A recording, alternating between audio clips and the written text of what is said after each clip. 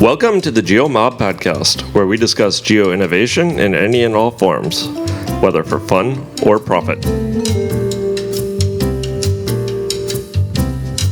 Welcome to another GeoMob podcast. This evening, it's my pleasure to be talking to Chloe the cartographer, or Chloe Bolland, as she's known in real life. Chloe is a cartographer with a very different focus. Her bio says that she's been both drawing and playing games since childhood, drawing maps for fantasy books, role-playing games, computer games and board games, and she combines both a love of maps with a love of stories and games. She says it's about as much fun as childhood could ever imagine. She says that she's particularly interested in exploring new ground with her maps, to draw in new styles or new ways of using old styles or apply tried and trusted techniques to new and interesting challenges. That sounds fantastic, but Chloe, you started off as a PhD in physics. This is not the normal journey into Carto, and how did you get from being a physics geek to being a map geek? Hi, thank you for having me on. I'm still a physics geek, and in fact, and there's obviously you don't get to draw many maps while you're doing a physics PhD, but I did get to draw a lot of diagrams, and you have to illustrate quite complicated things. So there's a similar challenge, and a lot of the graphs and illustrations you have to produce for a PhD are quite complicated. But no, I was drawing maps long before then. I was drawing maps when I was learning to play Dungeons and Dragons, and I was drawing imaginary boards for board games as a child. And I never stopped loving maps. I never stopped loving drawing. And I still like to think I'm still a scientist, even if I don't do much physics. So I try and bring some of that into some of my maps. And so we can talk about that in a bit. But one of the things I like to do is think through and bring in some realism, some science, some thought, within the creative maps. And yeah, I can't help it but put a bit of physics in there sometimes. Okay, because I looked at some of your work on your website, and some of it reminded me of sort of late 19th century illustration. I can remember sort of the H.G. Wells type books, the illustrations that went with those, and the Jules Verne books and those sorts of things when I was a kid, showing how old I am here, obviously. But actually, I saw some of that in your work, sort of that sort of old-fashioned sort of science fiction-y type illustration. Well, the really old science fiction illustrations all got particular printing, and I have tried to emulate 18th, 19th century printing in the last couple of maps, where you've got that distressed look for the lines and the text. And I think I figured out a pretty good way of doing that, so I want to do that more completely. And so, I've got that map of the cross-section of a mountain with an underground city, and I've heavily pushed this, industrial or pre-industrial printing kind of style onto that to give it that pseudo-early science feel to it. Bit of geology in there. Bit of geology that the internet told me was wrong. Fair enough. I need to learn some geology. I'll get that. Well, it's fantasy. Anything goes. Yeah, and it's got upside down mountains are fine. Yeah, well, this is it. It's funny. You post this map and everyone's going mad for it. There's a game called Dwarf Fortress where people are saying, "Oh, this is great." You post it on a particular part of Reddit, and the geologists come out and they're like, "No, you can't have those two layers next to each other like that." No, I'm like, it's got underground monsters and it's inhabited by dwarves, but yeah, fair play. I'd like to learn. And I was chatting to them. I'd like next time to do another map where I perhaps think about the geology, learn a bit, and make it so that it does stand up to the real experts. Yeah, but then you're bound to get a monster expert coming along and telling you that you got the monsters wrong. No doubt. But to most readers of the map, they may not have that knowledge, but they can kind of sense that there's that realism. The fact that I'd put the stratas of the layers of the rock, and I'd got faults, and I'd started that journey of realistic geology, gave the map some level of realism that people instinctively understood. And yeah, okay, you meet a geologist, it doesn't last a second. That's fine. And they still enjoy it. Right. So just before we get to talking about one of your maps, and I just realised cartography isn't a full-time job for you at the moment, is it?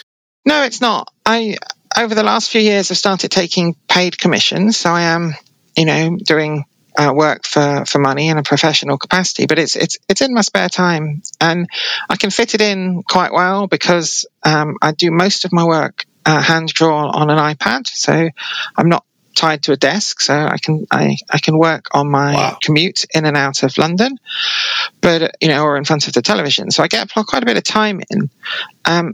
Will I go full time on the maps? Maybe at some point. It's certainly a dream. At the moment, I enjoy my day job. It's with computers, and it appeals to other parts of my thinking. So yeah, at some point, I think maybe. Okay, so let's talk about. What introduced me to you was we both occupy the Mastodon space, and you've been posting work in progress on your, is it called the Mave map? Yeah, it is. I've actually finished that now, and I haven't posted the final one, so I'll post that pretty soon. Right. I'll make sure it's out in time for your listeners. And that's a map for a novel, for someone who's self-publishing a novel, which sounds very exciting. She told me all about the story and the world building and these realms that they've got, these duchies, all surrounded by mountains, and a strong dragon theme where there's these dragons that prevent free movement between the countries. It sounds like a great book. I don't know how well it'll do. That doesn't matter to me. I loved working with the author, and I haven't done that a lot, actually. Most of my work so far has been for role-playing games, board games. So it was really, really fun, and I'd like to do more novels. This isn't just a random illustration. This is a map of the landscape of the book. It is, and it is helping an author bring her world to life. And in fact, what I'm learning is it's so much fun to work with authors because they're often very descriptive. They've got this image in their mind that you couldn't even put onto paper as it is of their world. And so you help them to make it concrete. I think a long time ago, Terry Pratchett in an interview said that he didn't think his world could be mapped. And then someone went through the books and took notes and managed to create a Discworld map and a map of the cities. And when he saw it, he's like, yeah, that's what it is.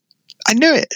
And so I think that's fun, right? You're able to bring something to the author within the bounds of the, all of the things that they've put in place. They tell you about the cities and the relationships. And I really enjoyed this one. It's so much fun helping someone visualize. Sounds great. And actually, I'm reminded of the sort of founder of fantasy cartography, which is probably J.R.R. Tolkien. Mm-hmm. And he drew his own maps, and I don't know whether you went. They are fantastic because there was an exhibition a few years back now at the Bodleian of. Well, it was all sorts of Tolkien stuff that they had collected, but it was the maps that got me to go up to Oxford to see it. And the amazing thing about his maps was that they had scale to them. And he had worked out in the various books of the Lord of the Rings, there are numerous epic journeys that the characters make. And he had worked out that if they were travelling on horses, they would travel at such and such a speed and they'd cover the distance in so much time. And if they were going by foot, it would take them so much time. And the little people would travel at slower speed. And he got all of this from creating the maps and having a sense of distance between the various places. It was absolutely amazing.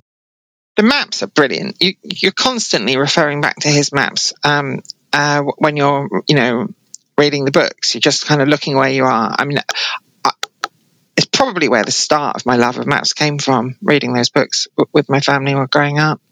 And they're unrivaled. Something about them, and that style, we'd not seen that before with the red and black. I've done a red text on black map in honor of that. It's hard. It doesn't look as good as his. So, the Maeve map, how long did it take? How big is it? I mean, it's a digital, so it's not got a size. It's too big, actually. It's too detailed for the novel. The author's going to print it up as a poster. She wanted that. But if I'm honest, I've overdone it. And that's something to learn because I do a lot of maps for poster size. So, right. And I've started selling some of my maps as posters. So it is a little too big. It's, I think, 8,000 pixels across, which is pretty standard. 8,000 is where I normally work at. It means I can work and rescale things and, make some sort of rotate things and not lose too much quality because there's a bit of extra resolution there. There's a lot of detail. I think it took 40 to 50 hours. That's about standard again for my maps. Maybe a little bit more actually, because the border was unusually detailed with all these dragons climbing around the trees. That's about what I aim for, and I price my commissions with that in mind, 40 or 50 hours. So you can do that on an iPad? That one is entirely on an iPad. Sometimes I do some work on a computer if I'm trying to model. In fact, that's not true. I did lay out the land and the mountains in a 3D application on the computer just to get some sense of that curvature and the perspective to make that look realistic-ish. But I do work entirely on the iPad in a bit of software called Procreate with a couple of other sort of bits of software filling in. And you use a pen or a stylus? The Apple Pencil, as they call it. It's actually a really good stylus. Yeah. I've used other styluses on PC, and Apple is keeping up there. So I'm going to say now to the people listening to this, Chloe, that they should pause a second, go to the show notes where we will have a link to the Maeve map and have a look at this map, because I've seen just the samples that you've shown on Mastodon, and the amount of detail in this thing to have produced this on an iPad is remarkable. Yeah, I mean, one of the techniques I use is I do reuse assets between maps.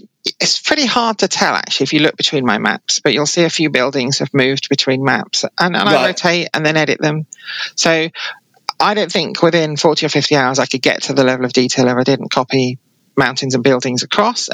But every map, I'm putting something new in there. The dragons were new. I'll reuse those. Right. So I'm building up this library almost of line sketches, and I always recolor them for the map. So that's how I get to the detail. I build up a really detailed line image using some things I've had before to fill in some detail quickly, and then I color it, and that's where we get to. Okay, so tell me about another one of your maps. Pick a map that you'd like to talk about. Well, I'd like to talk about some more about this dwarf city map. In fact, it's the one that's behind me. You can see right there. So because I can see it, the people listening won't be able to see it, but we'll give them a link. I need to learn to be on radio. It's good. Yeah. So we can give a link to that map. So this was a commission from someone who was running a Dungeons and Dragons game, and he wanted somewhere for his players to explore a city. And he wanted a city that had been abandoned, and it was a city dug into a mountain, that used to have dwarfs in it, and now is filled with who knows what. And I had this idea of, instead of dwarfs, they're really into rock. What kind of a map would they do? Well, they might do a geological survey, right? That would be their map. So the players find this map as an aid, and it's not a map of the abandoned city. It's a map of the city at its peak, with a survey of all of the geology, focused on the geology. So the rocks get the most detail and color, and the rooms and corridors and whole parts of the underground city are negative space. They're blank marks, and it works so well. And then, as I said, I went for this industrial style with lots of kind of almost schematics of working mine parts and machinery around the outside. And I love the idea of players in a game, having this thing and then having to work out, what this city is going to be like when they explore it. Now it's been abandoned. Maybe some caves have collapsed. Maybe some of the creatures, the dangerous subterranean fauna I've marked on there, is causing them problems. But they also have this kind of realistic player aid. And what was great with this commission is because it was for a game, and the guy just wanted it for his game. He was completely happy for me to sell it, so I can sell prints. I haven't sold many, and I'm not expecting to make millions, but I love the idea that some people have put this and other maps I've got on their wall. That's amazing to me. Well, I'm not surprised because even looking at it from over the back of your head, it's a spectacular looking thing, and have you done any work on digital games? Yeah, I've done a few, not many, and I'd like to do more. So I did some maps for a game I forget the name of. I will find it and give you the notes. Set in New York, where they wanted a breakdown of the different regions of New York in a kind of a region selection screen. And I've got another commission coming up where someone wants a map of a similar, actually, a world map, and they select, so players can select which region they're going into. But I see some beautiful maps in computer games. I'd love to contribute to some more computer games, and the indie game industry is thriving with creative people with all sorts of interesting things they're doing. So it'd be fun to do more. And presumably, once as your name gets around, more and more people come to you with suggestions for commissions. So, I'm well off for commissions. I always like to speak to more people because I'm interested in finding that synergy where there's a map I really want to do and someone who really needs the map I'm doing. So I turn down or pass on quite a few commissions if they're not passionately exciting to me. Right. Because, especially while I'm doing this in my spare time, I have to be choosy, but that's quite nice because that means I can explore something new with every map. I can make sure I'm pushing myself, not repeating the same thing, which I want to do. And I've got so many ideas of new kinds of maps I'd like to do, things I'd like to explore, styles I'd like to experiment such with. as. I think we have a lot of our maps are very Western themed. So I see a lot of, if you look back at old maps, there's some great Chinese and Japanese ancient maps, and they use different pigments, different colors. There's a lot of yellow, a lot of blue in there that you don't tend to see yellow-blue maps. We tend to go for other color schemes, and of course they have that beautiful writing. So a map that evokes something Eastern would be really interesting with the right setting for a game or book or story of some sort, and that would be interesting. I'd like to do a really accurate emulation of some of the older maps, an older sea map, or because nautical maps are really interesting. The way they map the depth of the water as known by plumb lines, and that. I think that would be really interesting, or even older still, trying to mimic the cartographic techniques of history. Because I love a lot of current fantasy maps, but they all follow a style quite similar to the Maeve map, where it's a cartoony representation of old maps. That's fun, and I want to be able to do that, but I'd also like to do something that looks like an old map, and that would be really interesting. And there's great potential to sort of elaborate on the non-map features, the dragons and the big fishes and the boats and all the other things, all the artifacts around a map. When you look at those old maps, they filled in the spaces beautifully. Oh, they did. And it's really interesting. I've experimented with that a bit, but I think I'd like to try and do a really accurate version.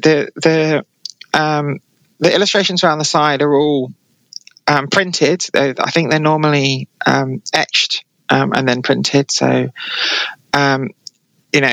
woodcut in the oldest or something more modern after that. And so that's got a certain style, but it also means you've got to use a certain kind of mark to illustrate. There's no grayscale. There's this thick black ink that bleeds, so it doesn't, has a certain quality to it, in stripes or hatches to give you shading. Yeah. It's very skillful what they had to do to create those. And I don't think I could do it yet, but I'd like to learn.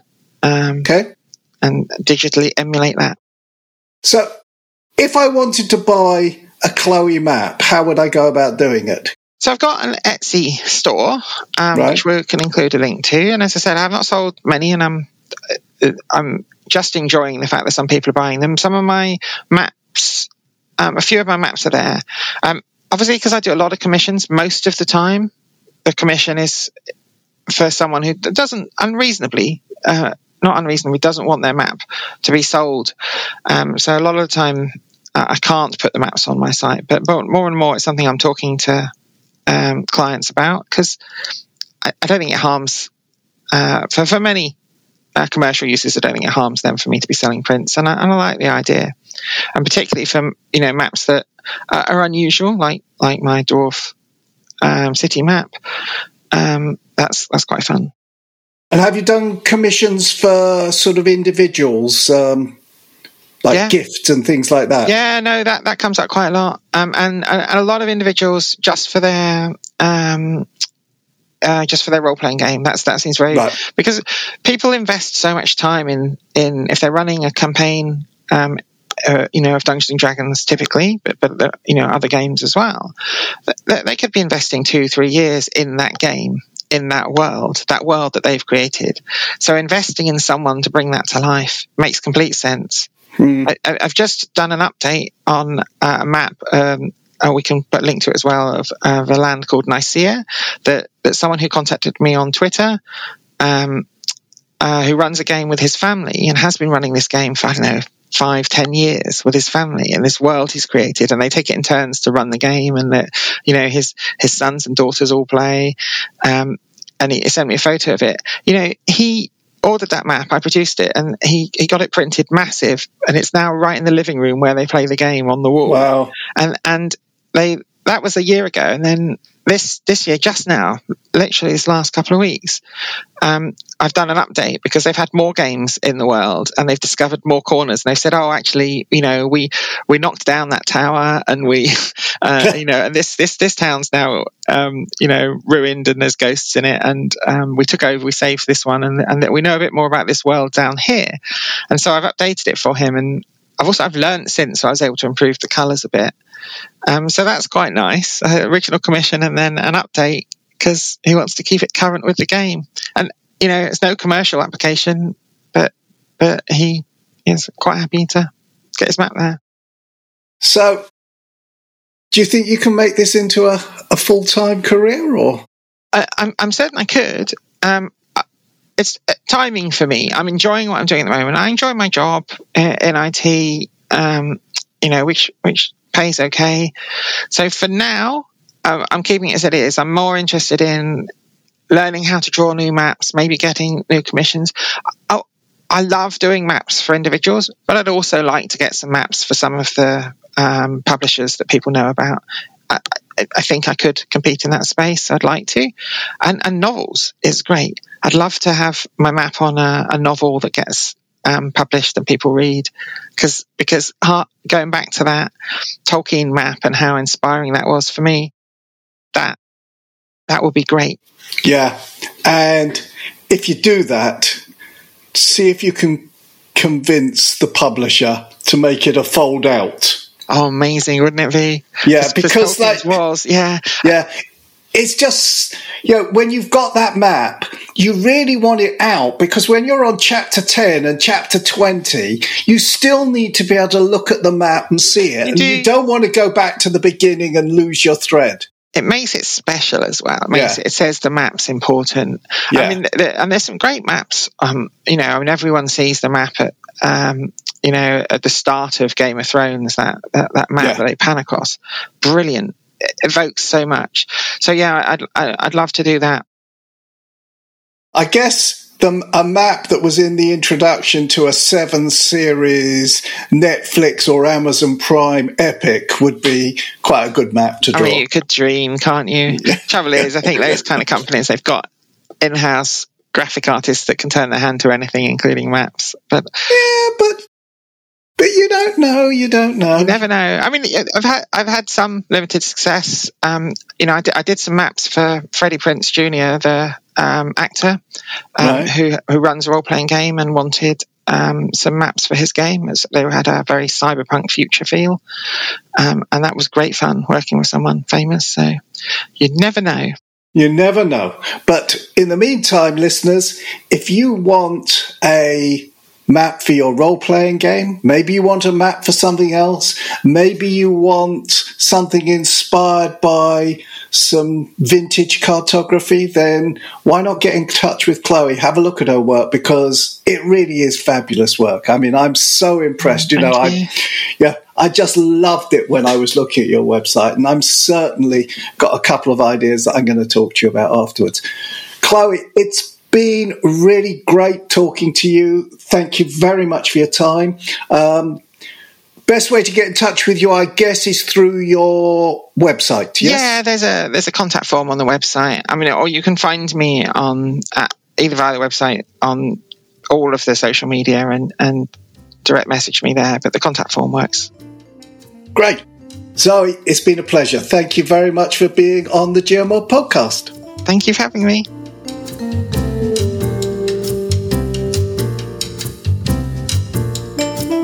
Thanks for joining us today and listening to the GeoMob podcast. We hope you enjoyed the discussion.